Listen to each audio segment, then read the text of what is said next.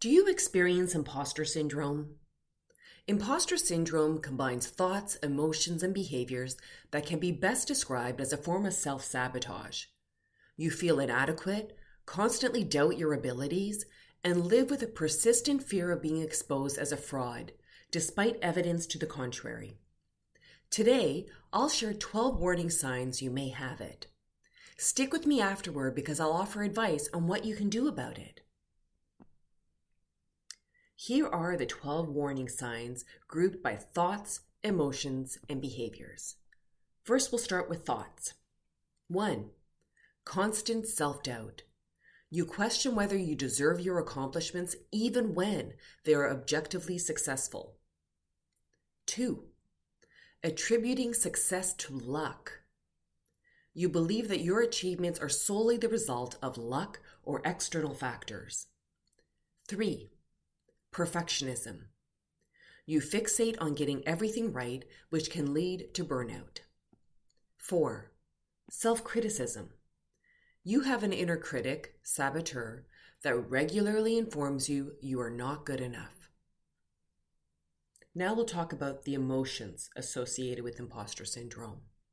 5. You feel inauthentic.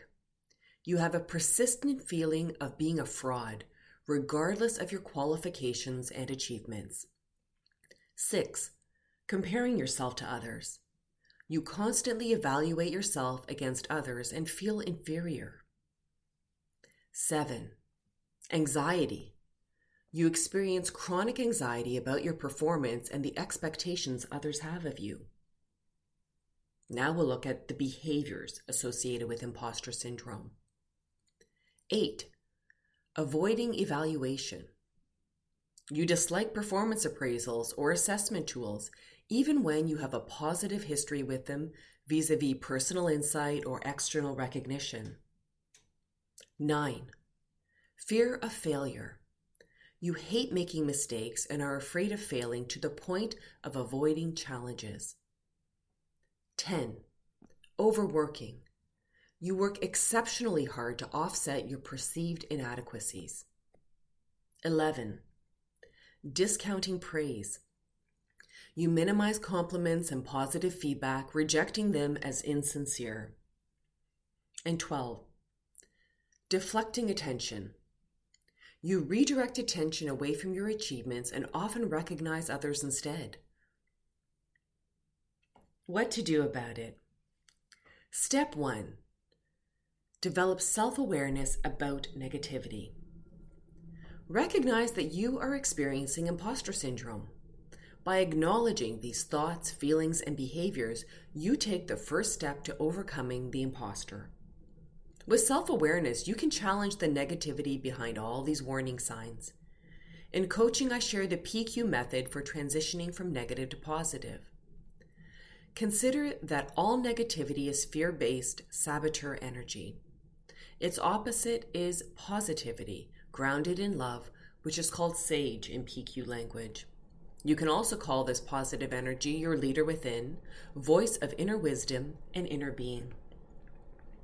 To move from saboteur to SAGE, that is, from negative to positive, you do a PQ rep. Examples of PQ reps include box breathing, rubbing 2 fingertips against one another with such delicacy that you can feel the fingertip ridges on both fingers, focusing your eyes on a point mid-distance and then close up. The great part is you only need 10 seconds to navigate this transition, unless you're experiencing a saboteur hijacking, and you can do it anywhere, including the middle of a meeting. Step 2. Talk or journal. Depending on your preference, you may want to talk about imposter syndrome or keep a journal. Some people prefer to share their feelings with people they trust. Others prefer writing it down in private to gain insight. I've done both to deal with negative self-talk, subject to the situation. Step 3.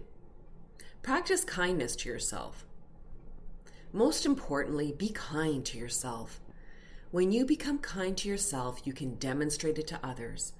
By practicing self-compassion, you will build confidence and overcome self-doubt. I know you can do it, and that when you're willing to make a change, you'll do so.